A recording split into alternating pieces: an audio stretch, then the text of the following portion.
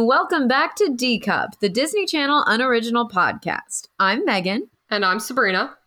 Each week we rewatch a DCOM, we talk about it a little bit, we make some jokes, we say what we like, what we don't like, in an attempt to create the ultimate DCOM ranking. And this week, we're watching the 2005 figure skating romp, Go Figure. Megan, hit us with that summary. When figure skating prodigy Caitlin Kingsford is forced to take a hockey scholarship in order to train with a famous coach, she learns that perhaps there's more to life than figure skating. Wow, an inspiration. Truly. Let's hop on in. Sabrina, what did you remember about this movie from childhood before you watched it? Very little. I remembered, which is a common theme. I remembered that it was like a figure skater, for some reason, needed to play hockey.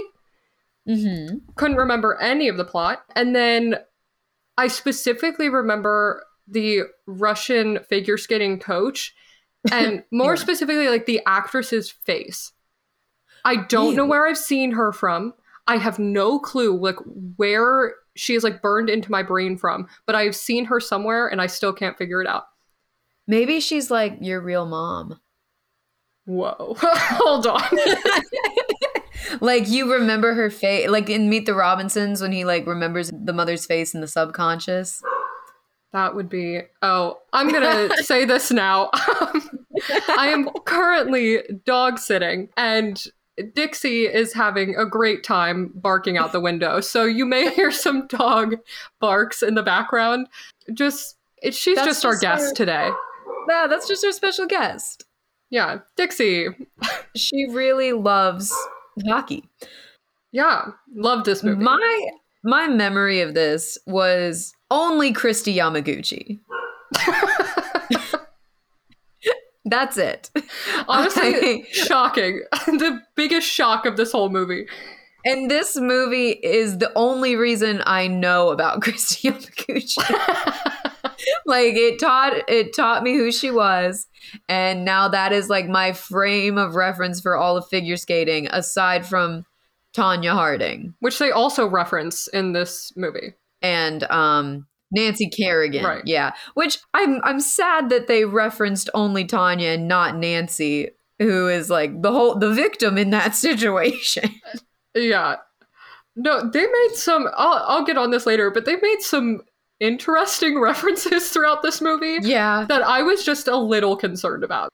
That one at least was relevant. Oh, but also in my brain, this movie is a lot newer than it actually is.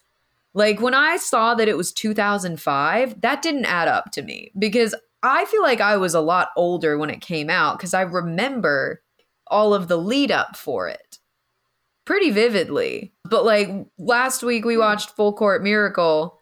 That came out in 2003 and this came out in 2005. These movies are only 2 years apart and that seems wrong. I feel like they are worlds apart. Worlds, decades. Yeah. Like I would have thought 2009. You know?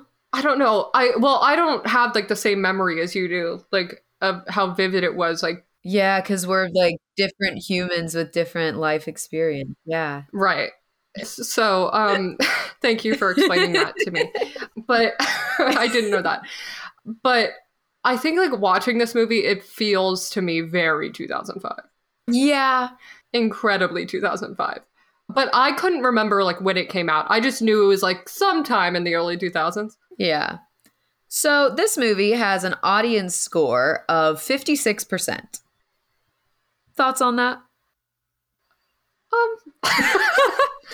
Those are the thoughts. Okay. Yep. The movie was written by Patrick J. Clifton and Beth Ragazio. And if those names sound familiar, it is because they are the same people who wrote Read It and Weep. Hold on. That makes a lot of sense to me. And hold on. When did Read It and Weep come out? 2000. What year? I don't know. 6? Wait, let me go back in my notebook a little bit. 2006, yeah. The year after this. Okay. Okay, that also kind of tracks for me in my head. That makes sense. The movie was directed by Francine McDougall, which I could be wrong, but I think that is the first female director we've had. I could not tell you. My memory is garbage. I think that's correct. But maybe. You know what? I'm going to say it, and if it's wrong, that would be cool. Cancel me. Francine McDougall also directed the hit DCOM Cowbells. I am so excited to watch Cowbells. I am too. I cannot wait. I am so excited. I had Cowbells on DVD. A true fan. Yeah, I know. So let's hop in. Sabrina, I would love to know what you loved about this movie. Okay, well, I first have a question for you because I am very, on the fence. Is Caitlin the lead of this movie? Is Caitlin pretentious or is she just confident? Because I feel like it rides a line a lot of the time. And I'm like, I don't know if this is a good or a bad thing. I feel like in points it's very pretentious, but then there are points where it kind of just wavers and I can't tell. I think that when it comes to her skating, she is confident because she knows she's the best. And she is. She can back it up. Yeah. So when that is, I feel like it's a confidence. But when she's living her regular daily life, I think she's very pretentious. Okay, because I was like, am I the only one who can't tell? It just feels like it's riding this very thin line for me. And there were moments where I was like, I can't tell if I like her in this moment because I don't know if it's just confidence or pretentiousness. Yeah. I also want to bring up this one point, and it's kind of a big point, but it's when she's making her big decision on whether she goes to the hockey game or goes to the figure skating competition. Yes. They're on the same day. Yes. If you didn't rewatch the movie, the national hockey game is on the same day as the national figure skating competition, which could lead her into getting into the Olympics. Right. And someone tells Caitlin, I can't remember who, that her decision between playing the hockey game and going to the ice skating competition will define her for the rest of her life. And that, to me, I was like, I get it in some aspects. If you make it to the Olympics, that's a really big thing. But also this girl is 14 and has a long life ahead of her. I think it was the coach. And I feel like this is one of the most extreme points of view that I've seen in a DCOM so far, where I was like, oh, this is intense. They're really throwing this at her. On that point, there's a moment where Caitlin calls her mom to ask for advice, and her mom doesn't want to tell her what to do. So she's like, you have to look inside you. And she was like, well, what would make you pick? What are the reasonings that you would choose? And she was like, whatever you think is going to make you a better woman. And I was like, what? A better woman? Isn't it whatever will make you happy? Yeah. I don't know. It just felt so extreme to me. Also, okay, while we're on this, we're skipping to the end. I was baffled that this was a choice that she struggled over. Because I understand this is a negative. We're going to go a little out of order. But while we're on the topic, I understand that the whole point of this movie is that she has discovered teamwork and friendship. And she's like, I don't want to let my team down at the big game because suddenly she has become their star player. Okay, fine. Suspension of disbelief. Sure. This little freshman who's never played hockey before is the best player on the team now. Fine. I'll accept this world. Because she knows geometry. Yeah. Which she was flunking originally, but it's whatever. Suspension of disbelief. Right. I'll believe it. It's the Olympics. I literally was like, girl, it is the Olympics. And you aren't going to go to the qualifying rounds? What the hell are you doing? They should have made it in High School Musical when the decathlon and the big game and the callbacks are all on the same day and they all work together to figure out a way so that they can go to both. That's what this should have been. Yeah. Yeah, these were not on even playing fields. And the fact that she was like, I'm just not gonna go to the Olympics. I was like, are you kidding? Yeah, and that was the whole thing. Like, I was like, I get it. It's supposed to be her character development of like, I gotta stay for my team. But her team didn't want her there. The Olympics. Her team, everyone on the team, which at that point, the only people who know that she's a twirl girl is Hollywood, the coach, and the boy, Spencer, who is the assistant coach, I guess. 3 people. I don't know. All of them are pissed that she's there and that she's giving up the Olympics. Yeah. Also, her family's not at the game. So she didn't tell her family what she was doing. They are at the ice skating competition. Her family was sitting there waiting for her to perform, and she was not there. We're like, is our daughter going to show up or not? You mean you didn't drive her there? She's 14. Yeah.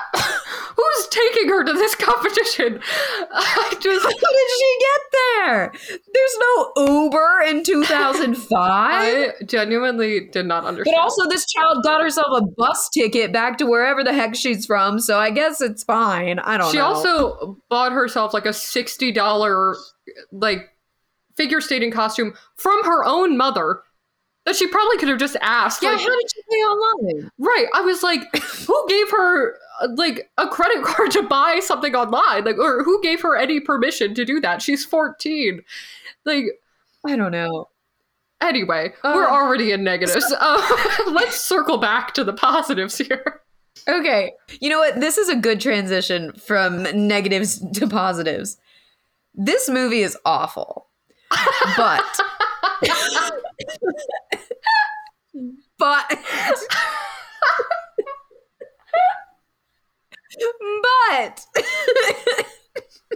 pull yourself together. Okay, keep going.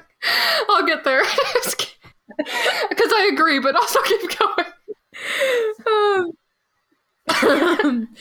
This movie is not good, but I love it with everything in me. I love this movie. I think that it is 100% a guilty pleasure of a movie, and it has very much a Christmas Prince energy.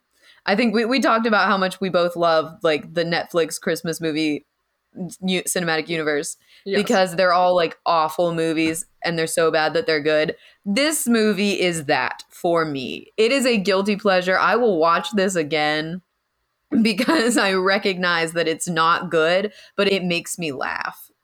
I feel the opposite.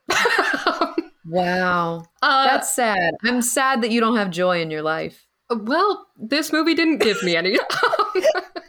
Sorry. Okay. That was harsh, but this is just not my movie. Something I liked. You know what? It could also be, I told you last week, there is just something about an inspirational sports film. Yeah, that's true. I would not categorize this movie as that, but something I really actually genuinely liked that I thought was done well and not in a like ironic way. I liked the portrayal of the female friendships. Mm-hmm. And I liked the juxtaposition of the girls in the figure skating world versus the girls in the hockey world. And not because like, I know that like, you know, that's probably a stereotype that some of the like figure skating girls are catty, but I felt like it was real because there are some girls that are really catty and cause problems on purpose and just like seek to destroy you. However, not all girls are like that. And if you can find the right friends for you, then that's a great journey. And I liked the portrayal of these female friendships. I thought they were very strong, and I thought they were great examples of how to have healthy friendships. Even like you can rib on each other and whatnot, but at the end of the day, you got each other's back. And I liked that a lot. I liked that especially in her roommate in Hollywood, who was also a hockey player. I loved Hollywood. Yeah, she was great. I loved her as a character. I loved the actor who played her.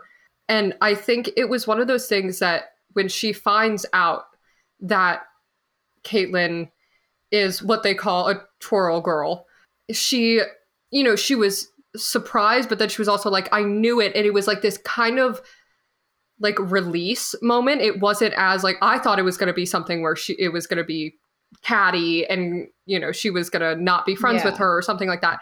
But it wasn't. She was just like, I was suspicious of this and like now I know and like this is great. Like this is hilarious. Like she thought it was funny.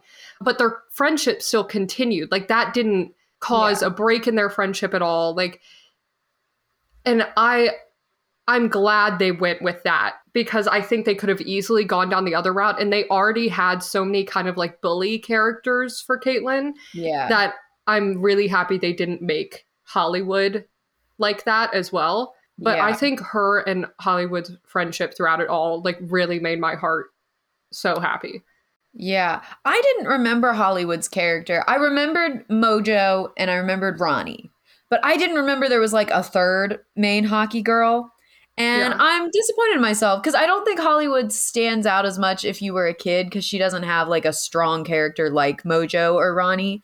But Hollywood was probably my favorite character in the movie. I agree. I loved her. Also, this is something I was very glad that they didn't do that I was afraid they would do. Speaking on like these female friendships. I was very happy that there was never any sort of makeover scene. In that, like, Caitlin was very much like the classic girly girl. Like, she put makeup on to go to her hockey game and was wearing glitter and all that. And a lot of the other hockey girls were a lot more tomboyish, just like had very like rough and tumble vibes to them. Specifically Ronnie. Like, I think Ronnie was the most like masculine out of the girls. And I'm really glad that we didn't have this scene where like Caitlin was like, oh, you should like put on some lip gloss or like let me make you look like this. And I was worried that was going to happen. I couldn't remember if that happened, but I liked that they were like, no, Ronnie is great the way that she is. And yeah, you know what I mean? Yeah. Yeah, I completely agree. I also thought that was going to be a thing at one point. Mm-hmm. And I was like, oh no, is she going to try to like make the hockey team like girly? And it's like, that's not who they are. It's just, and it's just like not necessary. And I'm really glad that didn't end up happening. I also like that they didn't make all of the hockey girls like Ronnie. Like Hollywood was kind of like a mix between like kind of girly, kind of tomboy. Like she wore makeup and she was a little more feminine.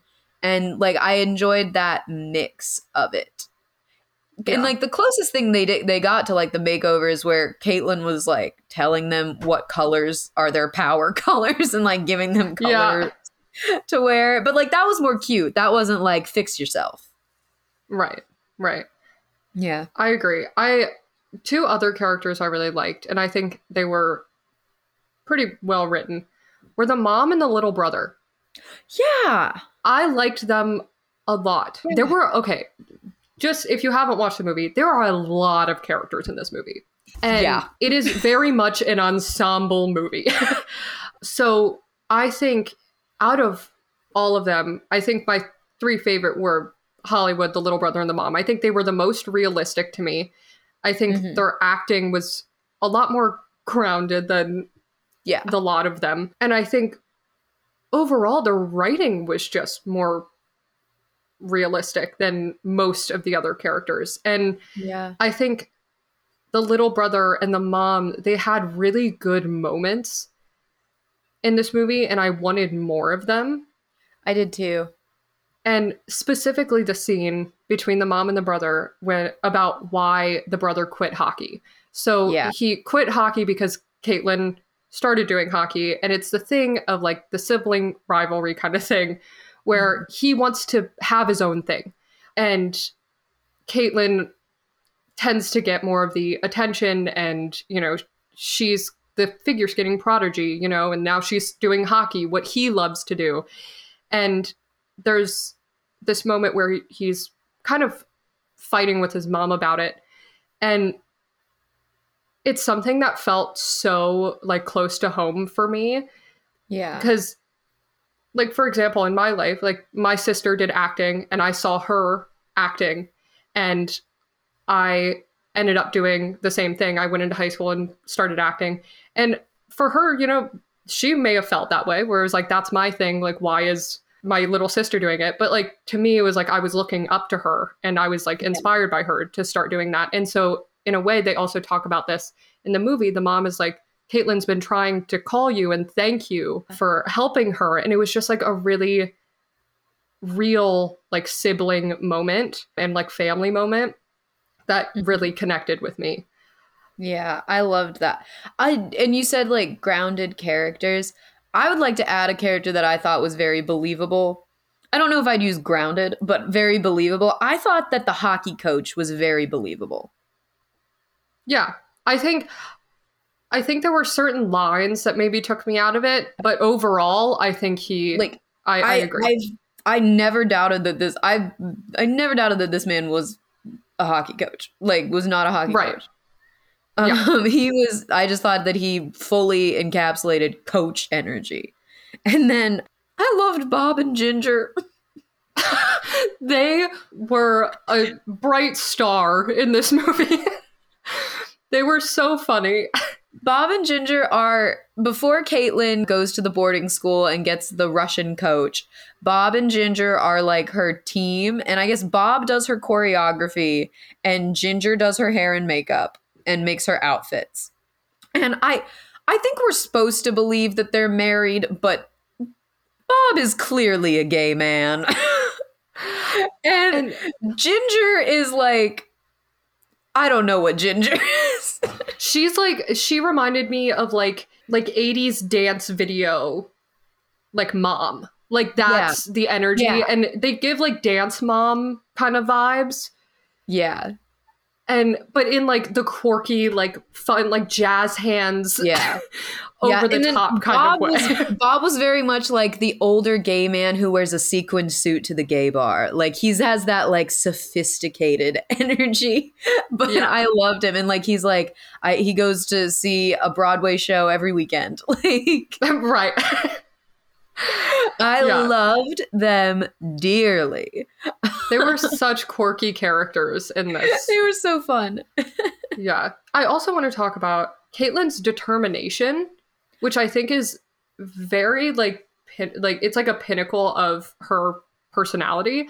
Yeah. And I'll talk about this more in the negatives. Like, I wasn't the biggest fan of Caitlyn as a character, but I think her determination, and especially like once she starts hockey and she's obviously not doing great, she really like puts in the time and effort to become better. Becoming the best player on the team is a far stretch.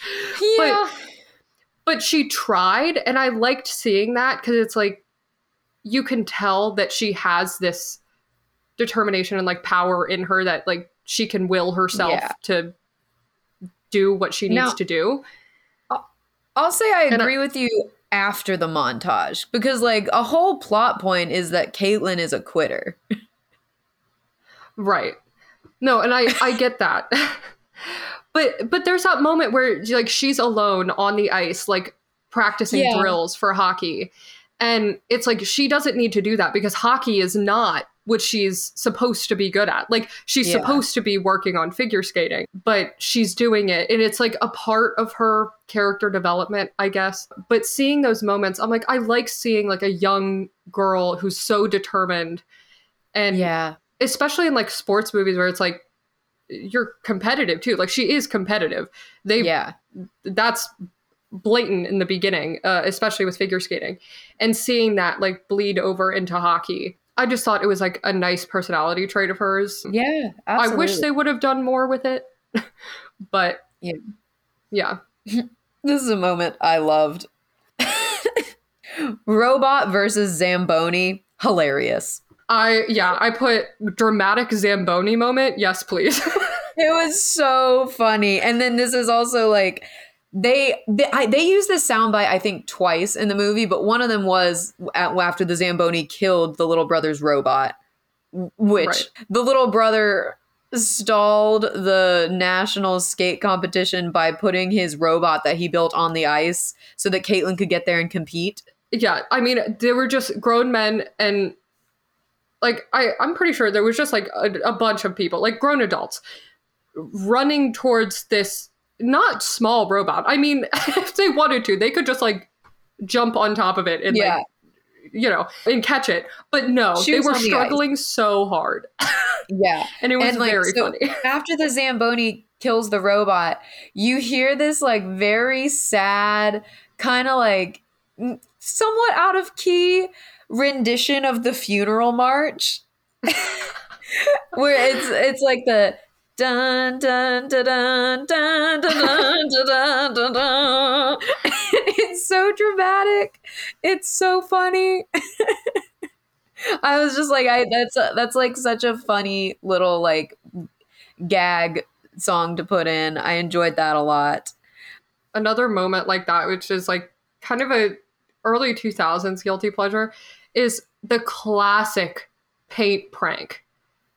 The paint. That paint unlocked a memory. That purple paint falling on her head. The thing is, like, that I feel like is quintessential. If they're pulling a prank in an early 2000s movie, it's gonna be a paint prank. Like, I mean, somebody has to get messy. Exactly. Like, they're rigging up this paint bucket to fall on someone's head, and it's gonna happen. And it was one of those moments that I didn't realize that was so like ingrained in that time period. Because like you don't see that anymore. Like, that's not a thing. But that was a huge thing in the early 2000s. Bring it back. And yeah, I love that. Bring back the paint prank, please. And then I have like 1.5 more things because one of them's a transition. So this is something that I genuinely love, though. The soundtrack in this movie hits so hard. Bowling for Soup? Yeah. Are you kidding? There's a Brie Larson song on here. There's a Raven Simone song on here. And then I don't know who sings this song, but the one that was like, I want everything. Like that song, that was lit. I agree. There were moments where I caught like certain songs. I was like, hold on. It was so good. I was like, this is good. And I was not expecting the soundtrack to this movie to be what it is. This might be the best soundtrack we've seen. The soundtrack hits so hard. And you know what's weird? We haven't done any singing movies yet. That's true. That's weird. I just realized that. Yeah, I am shocked that we haven't had one yet. I know. But like, so out of the movies we've seen, this has the best soundtrack. Honestly, yeah. And I was not expecting it to. I was honestly shocked at the soundtrack. When I heard Bowling for Soup, I stood up. I was so excited. I love Bowling for Soup. No, I definitely Shazammed a few songs during that movie. Yeah. They're inspirational. Gonna add them to the playlist. Do you have any more positives? I have one. And it's the scene between Caitlin and her mom talking about, like, Caitlin finding out that her mom was also a figure skater. Mm-hmm. And I really loved her mom's moment in that scene. I thought it was, like, a very well-written, like, heartfelt moment. Because you finally get to see, like, she has this connection to where Caitlin is at that point. And so she knows exactly how it feels. And I love a heartwarming parent moment in a DCOM. I think they tend to do them pretty well. Yeah. And I feel like in the past couple movies, I have definitely pinpointed, like, this is a great parent moment. Yeah, absolutely. I love them. Yeah. There was a joke that I cackled out loud at for like a minute. I've had to pause the movie. It tickled me to my little core. And it's where Caitlin is moving into her dorm and she meets her roommate Hollywood, and Hollywood introduces herself. Hollywood is also on the hockey team. We've established this. And she goes, Hollywood, left wing. And Caitlin says, Caitlin Kingsford, moderate conservative.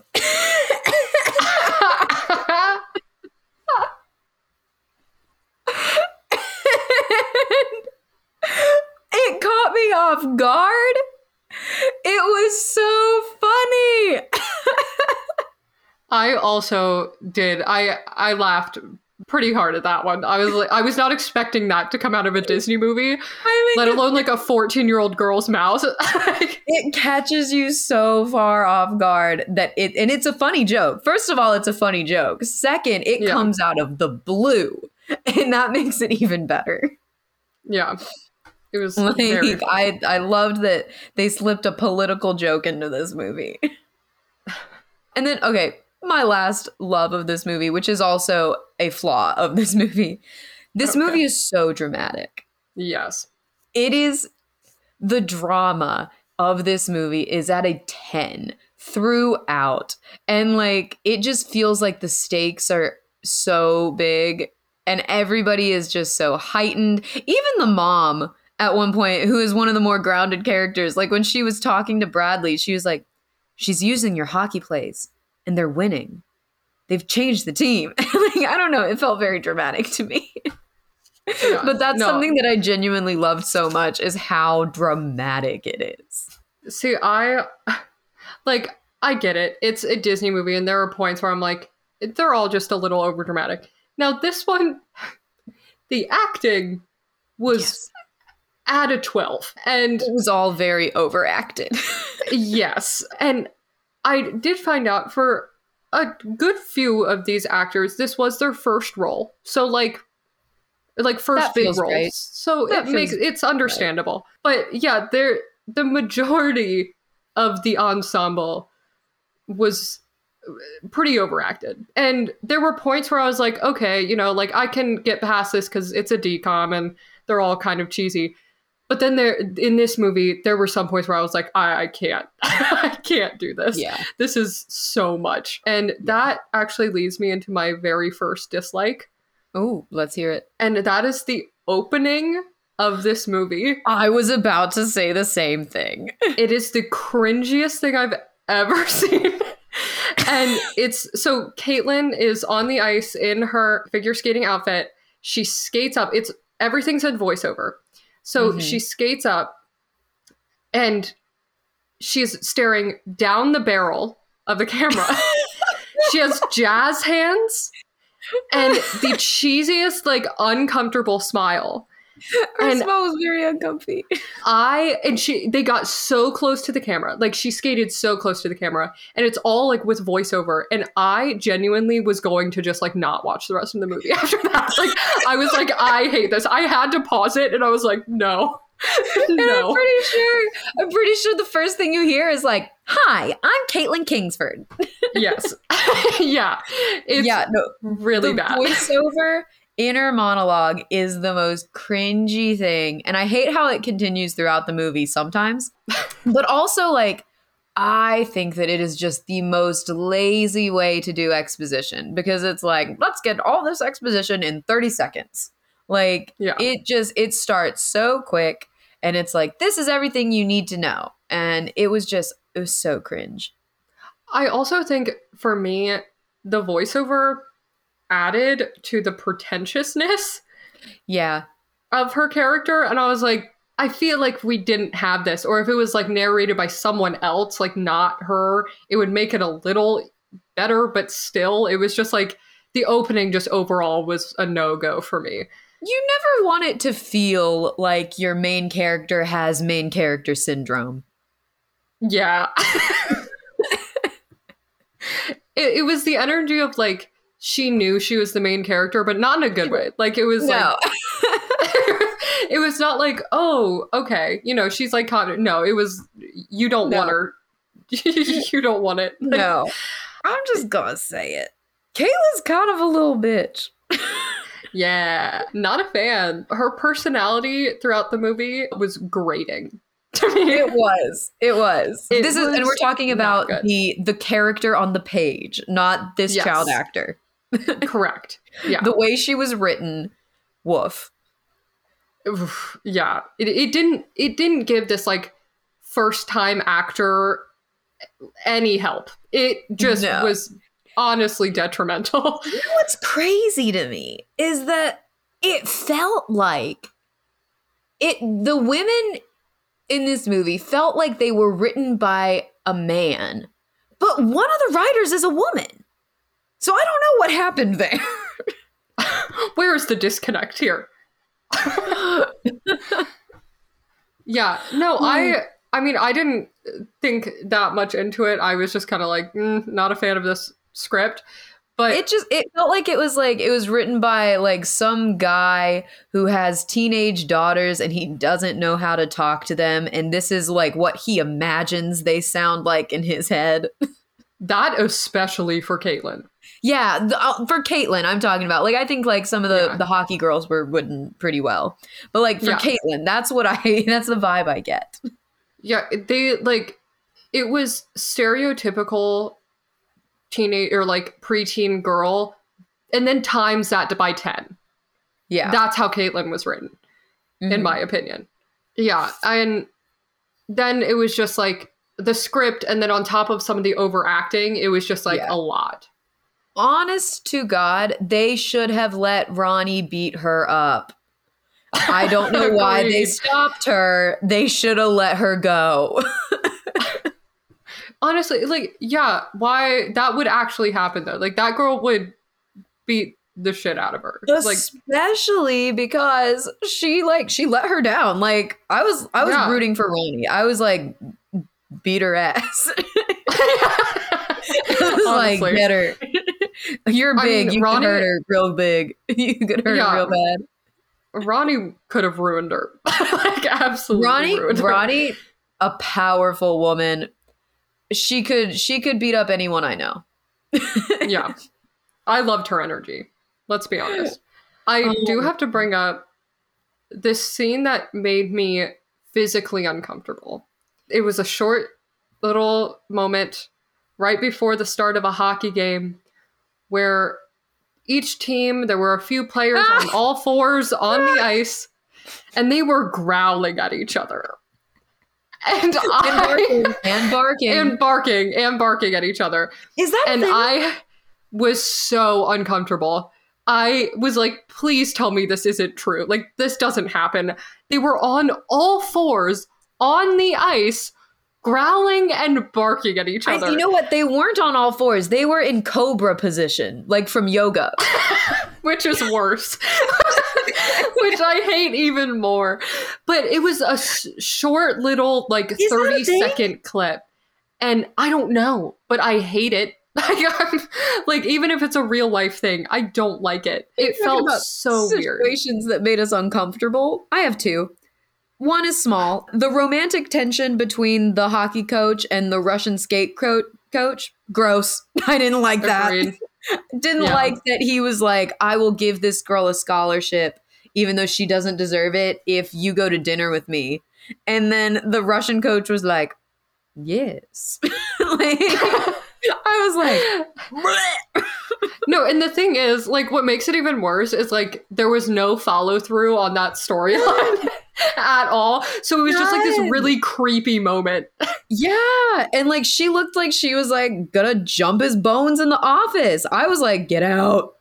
Yeah, I did not like that either. And then another moment where there was some tension that made me uncomfy was when Caitlin is practicing hockey by herself and Spencer, the boy, which I will talk more about Spencer the boy later. Spencer the boy, who is one of the assistant coaches for the girls hockey team, he comes in and he is like, he hates her, like viscerally. He hates Caitlin so much. And he comes in and he's like, oh, I'll help you out and whatever. And they like, it's kind of like, it's like enemies to lovers plot line. And they are like playing hockey and there is just so much tension between these two. Like, I was uncomfortable because Caitlin's a child and I didn't like it. But also, like, apparently Spencer's supposed to be going to the school because you see him, like, walking around with a backpack. But also, how old is he? That was my question because I was like, who is this boy? Is he a student? Why is he a coach? Why isn't he, like, playing for the boys' hockey team? Is there a boys' hockey team? What's going on? What is this man? Who is he? And then Spencer? At a certain point, he's playing a guitar like he's in a band as well, and we don't address that. That's true. She sees him through a window playing like a gig or something, and it's just so out of character and out of touch to the entire story. And she just rolls her eyes and is like, ugh. Yeah, But then, like, she scores a goal on him, and he looks at her like he just fell in love, which is the point of that scene. However, it's at like a 15. It's way too much, and the tension was just very uncomfy. Didn't like it. Yeah, agreed. Hated that as well. Small thing, Caitlyn's fake crying, they couldn't have helped her out. That was tragic. It was. But also, how funny was it that everybody in her life knew she was going to quit? I know. They were calling it. They were making bets on Caitlyn. Yeah. And her mom even was like, her mom said to her face, I thought that you would have at least called before you quit so that she would have time to move her bed back into her room. Yeah, they were so, like, the least supportive. Even Bob and Ginger were like, I knew you'd come home, sweetie. It's like, oh my God. Even Bob and Ginger? Yeah. I also want to bring up just like these random references or just like kind of like throwaway stuff. Like they made a joke about like Putin at one point, and I was like, I thought the Putin joke was pretty funny. I was like, okay. It was that it felt very random and out of place in a decom. Because the coach is Russian. I get it. I understand, but it just felt weird. And then also, I did not like how they tried to throw like the steroids thing in there, and they did it in just like the most like throwaway kind of, like they didn't actually want to bring it up as. Because we haven't even talked about this character yet. That's how many characters are in this frickin' movie. That's true. I'm going to be honest. I don't remember her name. Shelby Singer. Shelby Singer. Okay. So Shelby is supposedly this like very well-known figure skater, and everyone thought she retired, and she was very offended because she didn't. She's only 17. Can I add something really quick? Yes. I remember Shelby's character, like watching it, and when she said she was 17, my jaw dropped because in my brain, she was like 30. And I know that doesn't make sense because they're at a high school that's a boarding school. But when she said 17, I was like she came on screen and I was like, ah, yes, this is the 30-year-old skater that just skates with them. And then she said her age and I was like, what? And also like the girl they have playing Shelby, she doesn't look 30, but she does not look 17. Agreed. And she definitely was significantly older than the other girls around her. And like with her energy too. Like she just felt like she was mid-20s. Yeah, but she is diabetic and she goes into the bathroom. She has this kind of like emotional breakdown. She runs into the bathroom and Caitlyn runs in after her and is trying to talk to her. And she sees like a needle fall on the floor. And Caitlyn has this moment where she's like, oh no, like, don't do that. Like, steroids are bad. Like, oh no. And she was like Shelby comes out and she's like, I'm diabetic. And I was just like, what? Why? What are they trying to do here? And then they don't speak about it ever again. And nope, they do because she invited her to go get frozen yogurt. And then she said, sugar-free. I mean, that's a part of the same scene. That's true. Like, but it's like, why did you have to bring like the steroids into this when it's not, that doesn't need to be a thing? It was like Disney trying to make a point. Yeah. But it didn't hit. I wish Shelby had a bigger role. Me too. I just don't know how within the way they wrote it correctly. Yeah, no, I agree as well. I don't know how, but I wanted to have more of her. I feel like we were robbed a little bit. I think she could be really good to give some like wisdom to Caitlyn. And they tried to do that a little bit, but it just didn't work out. More like Caitlyn was giving her wisdom. Yeah. And I was not a fan. I feel like that was a big thing with Caitlyn's character, how they wrote her, was like she was fixing everybody else. And or like she was giving out all the advice. And it's like, isn't she the one who's supposed to be figuring out how to navigate all this? Like, why is she giving out all of because it wisdom and fixing everyone? It was like Caitlyn was just like entirely inept for the first half of the movie. And then she tried to quit, and then she went back. We had a montage with that really fun song, I Want Everything.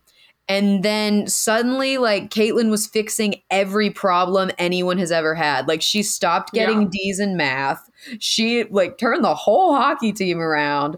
And now she's giving advice to Shelby, who has gone to the Olympic trials.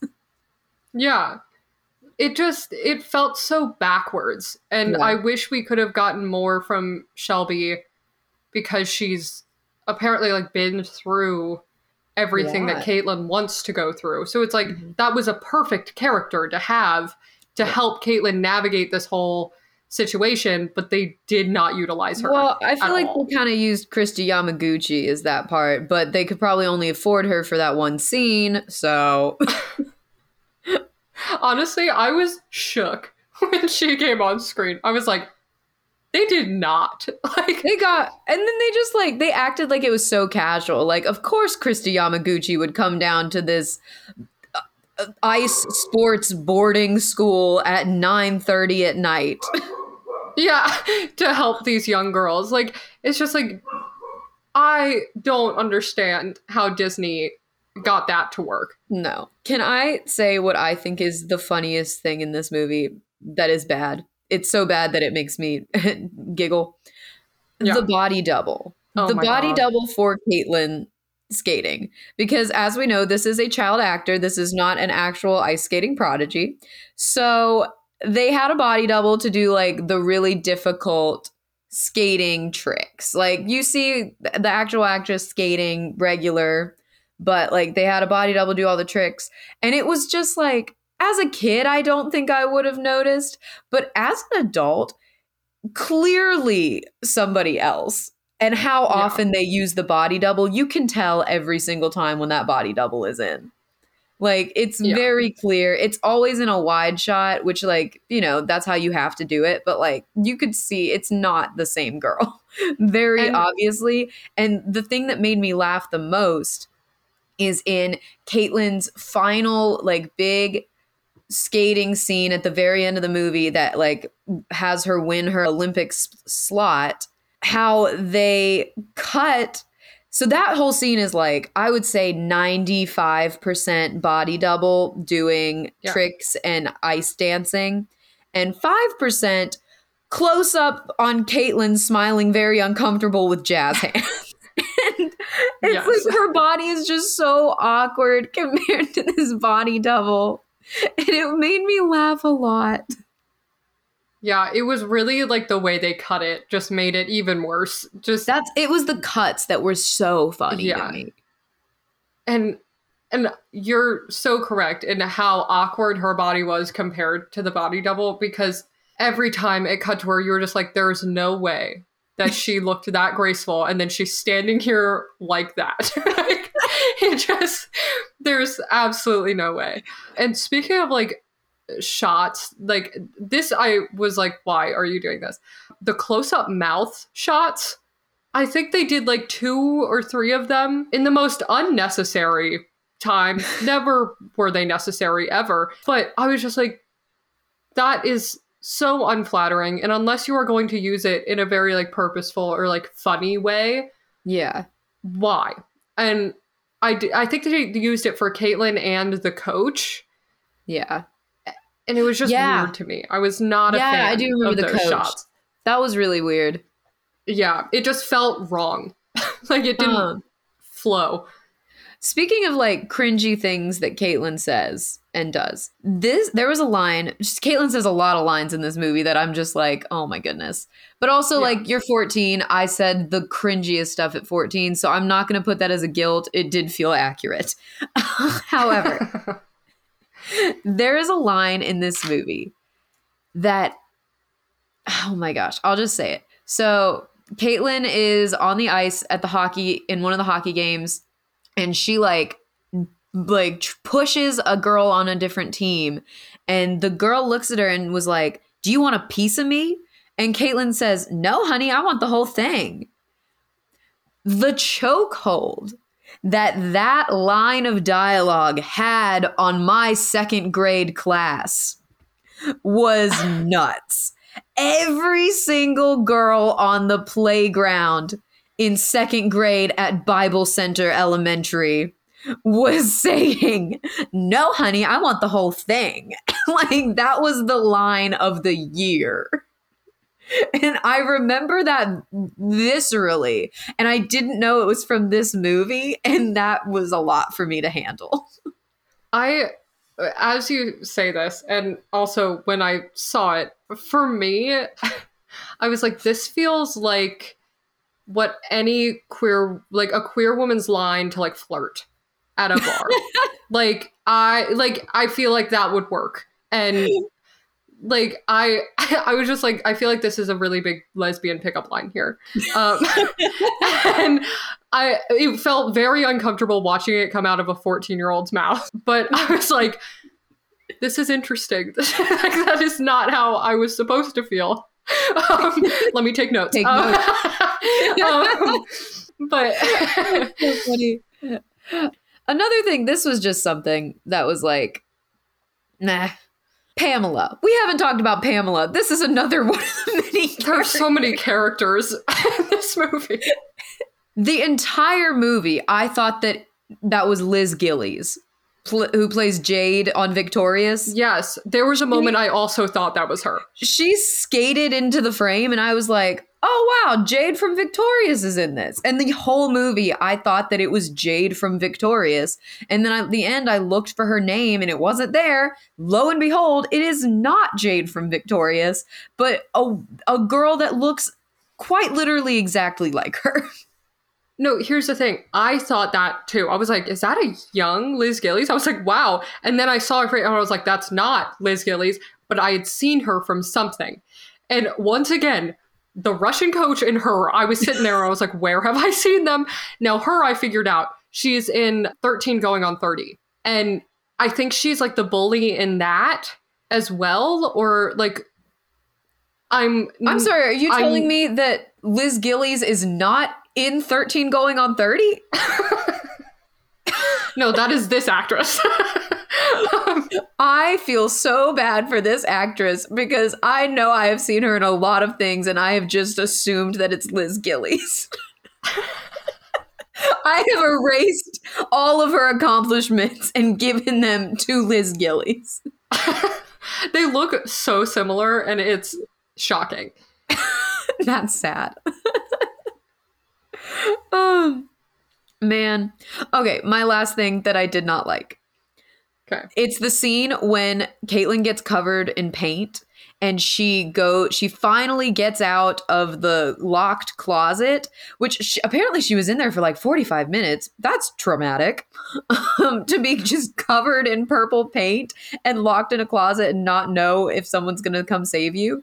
So Caitlin goes to the skate rink because she's the reason that she got locked in this closet is because Liz Gillies is jealous that she's getting like one-on-one coaching time with the Russian coach. And so Liz Gillies like gets her to go into this closet and then locks it. And then she gets paint on her. And then Liz Gillies goes to the... Not Liz Gillies. And then not Liz Gillies. Actually Liz Gillies. And then not Liz Gillies goes to the ice rink and like takes her time. And it was like, that's when Christy Yamaguchi was there. So she got the lesson with Christy Yamaguchi instead of Caitlin. Caitlin shows up 45 minutes late. And not Liz Gillies is like skating on the ice, giving her like little looks. And the coach, the Russian coach, is like, you clearly don't care enough about this because you were late to practice. As Caitlin is standing there, literally covered in purple paint. Clearly she was sabotaged. Like, what this coach just like, that didn't seem believable to me that she can look at Caitlin looking a hot mess and be like, you've lost your discipline. Like, she's clearly been sabotaged. You're a teacher. You need to intervene here. I also was wondering why the first thing out of her mouth wasn't, what happened? Just and like, why are you looking like this? She sabotaged me, and then handle it because you're a teacher at the school. Like, I don't understand that. I know that like figure skating can be pretty cutthroat, and like I have a friend who's in a ballet company, and apparently like the girls are vicious and the dance teachers like support it. Like if one of the older girls doesn't like one of the newer girls, they'll teach them the wrong dance on purpose so they'll get cut from the number. What the hell? Yeah. It's nuts. So maybe it's more accurate. This scene is more accurate than I thought, and the teachers just like don't care. But it just felt like unbelievable to me. Also, like, did she just think like, oh, Caitlin's just playing in some paint, and so she decided to skip out on her lesson? Like, it was just, she was obviously covered, like, looked like someone had dumped paint on her, because that's what happened. Like, it wasn't just like she had paint on her face or like on her hands or something. It was everywhere. Like, there was no way. And she noticed it because she makes a backhanded comment about it. And because she was like, you need to take that up with your hairdresser. And I was like, this girl needs help. She's 14. You're an adult. You're her mentor. Yeah, it was wild. Nuts. So that leads us in to fashion notes. Yes. Which I do admit I don't have many of. I don't either. The fashion didn't really stick out to me. And I realized why. It's because everyone in this movie dressed exactly like all of the girls in my middle school, including me. And it just felt normal to me. Like, it was just very 2005. Like, it was just very typical, nothing crazy, nothing really stood out. It was just it was things clothes that I'm like, I would not wear that now, but it's not things like in Read It and Weep where I was like, what the heck is this? Yeah, agreed. A lot happened from 2005 to 2006. Yeah, for Disney it did, but I just think it was just like normal, like typical clothing, and I wasn't liked something. The bandanas that the hockey girls wore. Yeah, those were cute. I'm a fan of a bandana.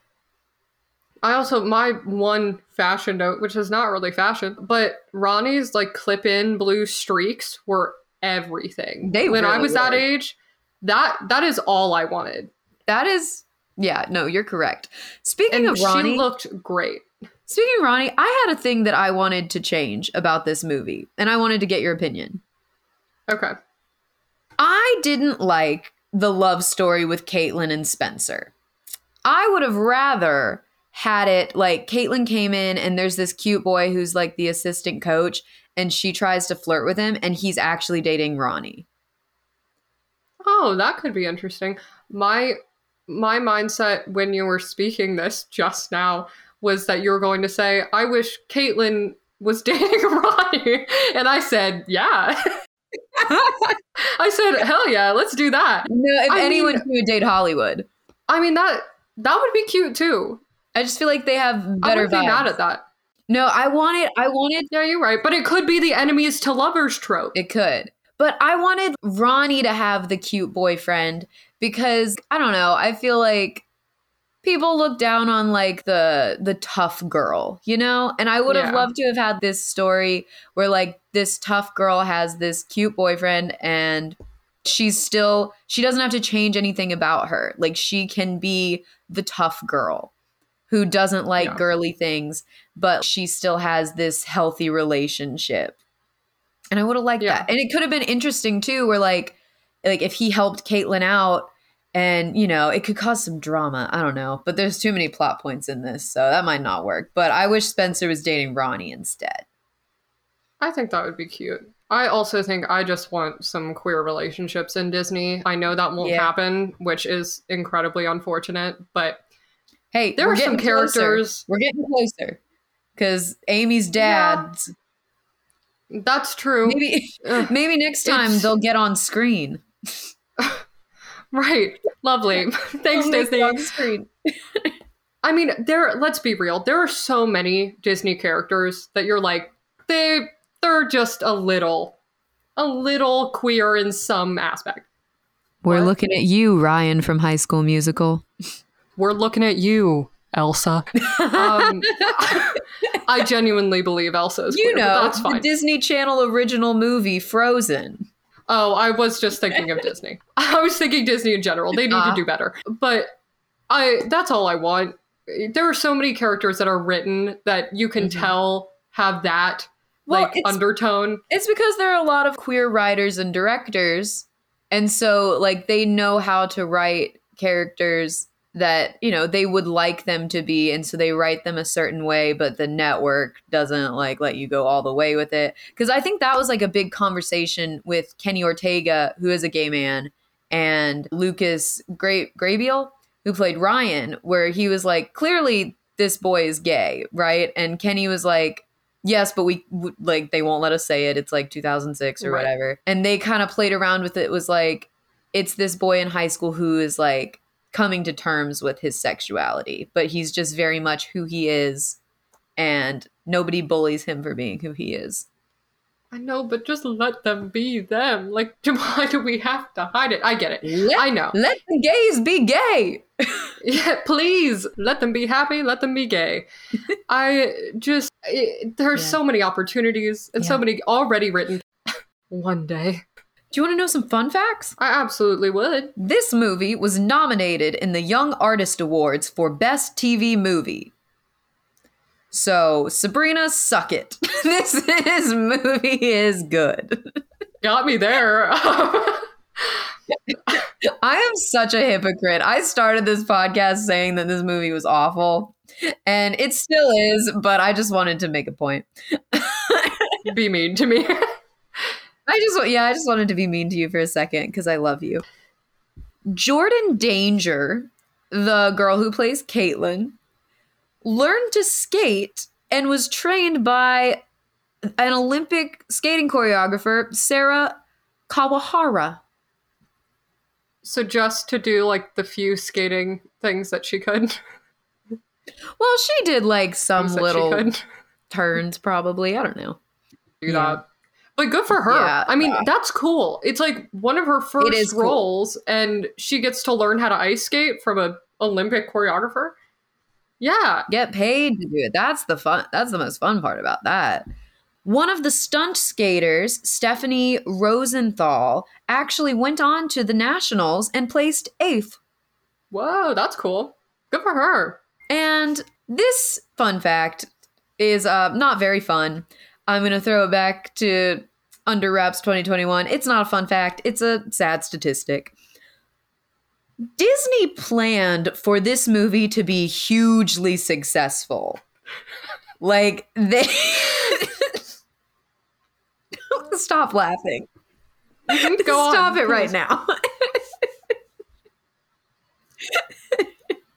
Disney planned for this movie to be hugely successful. That's why the soundtrack is such a banger, because they released an actual soundtrack for it, anticipating it to be huge. It also had a planned DVD release. Like, they thought that this was going to be the next Cheetah Girls or Halloween Town, one of those. Like, I think they were probably going to franchise it. And then it did not live up to expectations. And I don't think it ended up getting its DVD release. I don't know about that. But yeah. Yikes. That is unfortunate. Yeah. I mean, we got a banger of a soundtrack though, so that's cool. Yes, we did. The best soundtrack. But yeah, so after them not being able to franchise this, I kind of wonder like where these actors went from here. Well, I maybe can tell you. Listen, it was hard to find some of this stuff on these actors. So Jordan Danger who is credited as Jordan Hinson in this movie, who played Caitlin. It was actually, go figure, was her debut into all of like the TV and film scene at age 14. So this was her first, I mean, she did like a short film or something, but as of like credited, like known work, this was her first film. And she went on to do a handful of films, including A Very Harold and Kumar 3D Christmas, Bunker, and Breaking and Exiting. She is also known for her role as Zoe Carter on the sci-fi series Eureka, which she was on from 2006 to 2012. And I think from what I remember, her most recent movie was in like 2018. And I couldn't really find much else about what she's doing, or if she's still acting, or if she's gone on to do anything else. What if we see her at the Olympics next year? That would be such a plot twist. She's just been like training since 2018 to be an Olympic figure skater. So that's really all I could find on her, unfortunately. And the next one is also kind of short, but it's Jacob Bell, who played Spencer, which we talked a little bit about. But he's done some pretty decent stuff. So his first credited role was Spencer in Go Figure. So they both had their starts in these movies. That feels right. Yeah. And I found for most of the actors, this was their first film. And he went on to play roles in the hit CW series Supernatural. Wow. Yeah. And he also he was also in the film adaptation of Percy Jackson and the Olympians, The Lightning Thief, as well as its sequel. And who was he in Percy Jackson? I didn't write that down. Let me look it up. Oh, that just says Percy Jackson. Hold on. That ain't it. He did not play Percy Jackson. I can tell you that. He played Luke. That's all it says. And he was also in the 2021 movie Malignant. So he is still acting, still doing stuff. I remember kind of like having a crush on him when I was a kid. Yeah. And a fun extra little thing, he was also the audiobook narrator for Stephenie Meyer's Midnight Sun. Shut up. Shut your mouth. What? Yep. He did the audiobook for it. Okay. It's so random. I was like, huh. Okay, this is fun. Okay, so let's wrap up our thoughts here and try to figure out where to put this on the ranking. I'm going to be honest, I didn't look at the ranking to see where I wanted to put this. Lovely. So, but I feel like I have a good feeling of where to go. You want to wrap up your feelings first? Yeah. I said it throughout. I'm going to say it again. This movie is 100% a guilty pleasure for me. I love it a lot. I recognize that it's not very good. It is far too dramatic. Everything is very heightened, which makes me laugh a lot. And it gives Christmas Prince energy. I think it's like, I'm going to add this to my guilty pleasure movie list for sure. And I know you disagree with me, so let's hear your side. This movie was subpar for me. There were moments that made me like laugh, but overall, I probably wouldn't watch it again. I think it was more cringy than I remembered it to be. And because of the heightened acting and a lot of the writing, I just couldn't get past it. And I think that's one of the biggest reasons why I'm like, probably wouldn't watch it again. It made me uncomfortable in the moment, and I don't want to do that again. But I think I'll definitely be watching it again. I think there are some like good characters, and I think there was good writing for certain characters and not others, which is interesting. It has its little moments and its little gems, but for me, I don't think it's worth watching it again. And it just wasn't my kind of movie. And I respect your opinion. Thank you. I really appreciate that. Yeah, I respect and honor you. For the ranking, I will not let my love of this movie overshadow the flaws. I would put this at number 9, under Phantom of the Megaplex, above Under Wraps 2021. Thank God, because that's exactly where I was going to put it. I thought this was our 10th episode. I thought I was going to have to fight you on that one. And I am very... Did you? Yeah, I was like, oh no, she's going to love this one and I'm going to have to fight her on it. This was my pick. It was. But I'm glad we agree. And it's crazy that we're at episode 10 already. I know. You know what's crazy though is like I put this at number 9, but I would watch it before I would rewatch Read It and Weep. I disagree. And I said I wouldn't watch Read It and Weep again. But yes, sorry, we can go back. It's our 10th episode. That's nuts. That is wild. We've been doing this for a bit. 10 weeks. Exactly. That's crazy. I feel like we just recorded Halloween Town. I know. We probably should have done a better movie for our 10th episode. I mean, I guess we didn't know. No one's gonna listen to it. I mean, maybe there are some people, you know, who love it like you do. Like, it's a guilty pleasure. They have, like, really fun, like, nostalgic memories about it. Who knows? That's very nice of you to say. I don't think anyone remembers this movie. Okay, I have to be honest with you. I really thought that it was a different lead actor. Like, I thought it was going to be, like, a famous, like, DCOM, like a Kay Panabaker or, you know... Yeah. I swore it was someone like that was like known at Disney. And then when she like came on screen, I was like, who's this? I loved that they didn't have any big actors in this movie. I think the only person I recognized was the Russian coach, who I still don't know where I know her from, and the little brother.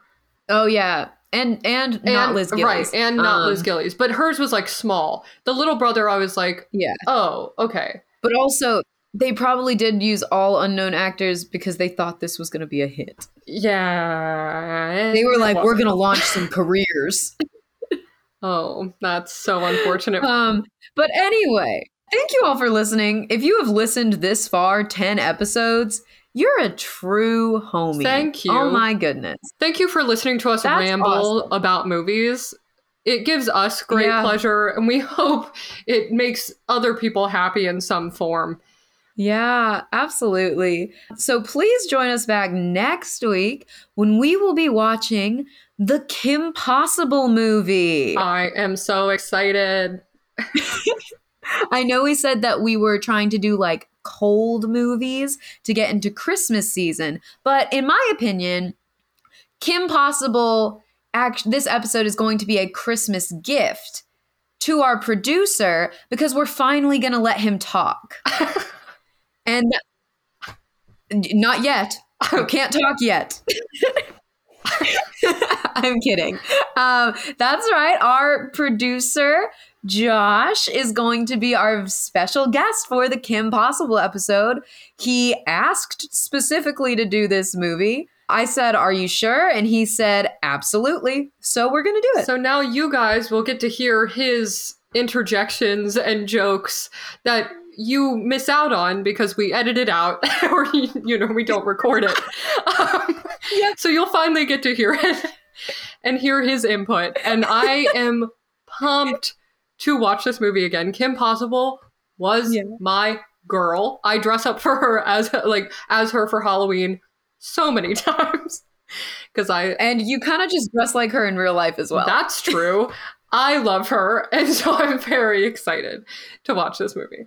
Yeah. So, Megan, where can you find us online? Well, as always, you can find us on Instagram at Disney Channel Unoriginal Pod.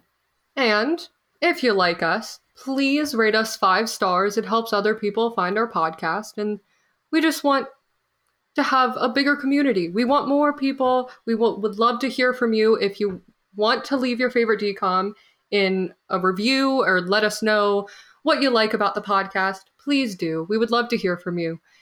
Yeah. We want fans. Yeah, we want fans. We would like popularity, please. Most of you are just our friends. Most of you are just Megan's friends. Shut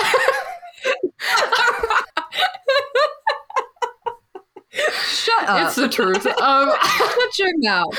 You two are my closest friends. Other than Paige and Quaid, shout out. Also, your girlfriend? Hey, Ellie, if you listen to this, I highly doubt you are, but hey. She listens to NPR. I doubt she listens to our podcast. Well, another perfect episode of D-Cup.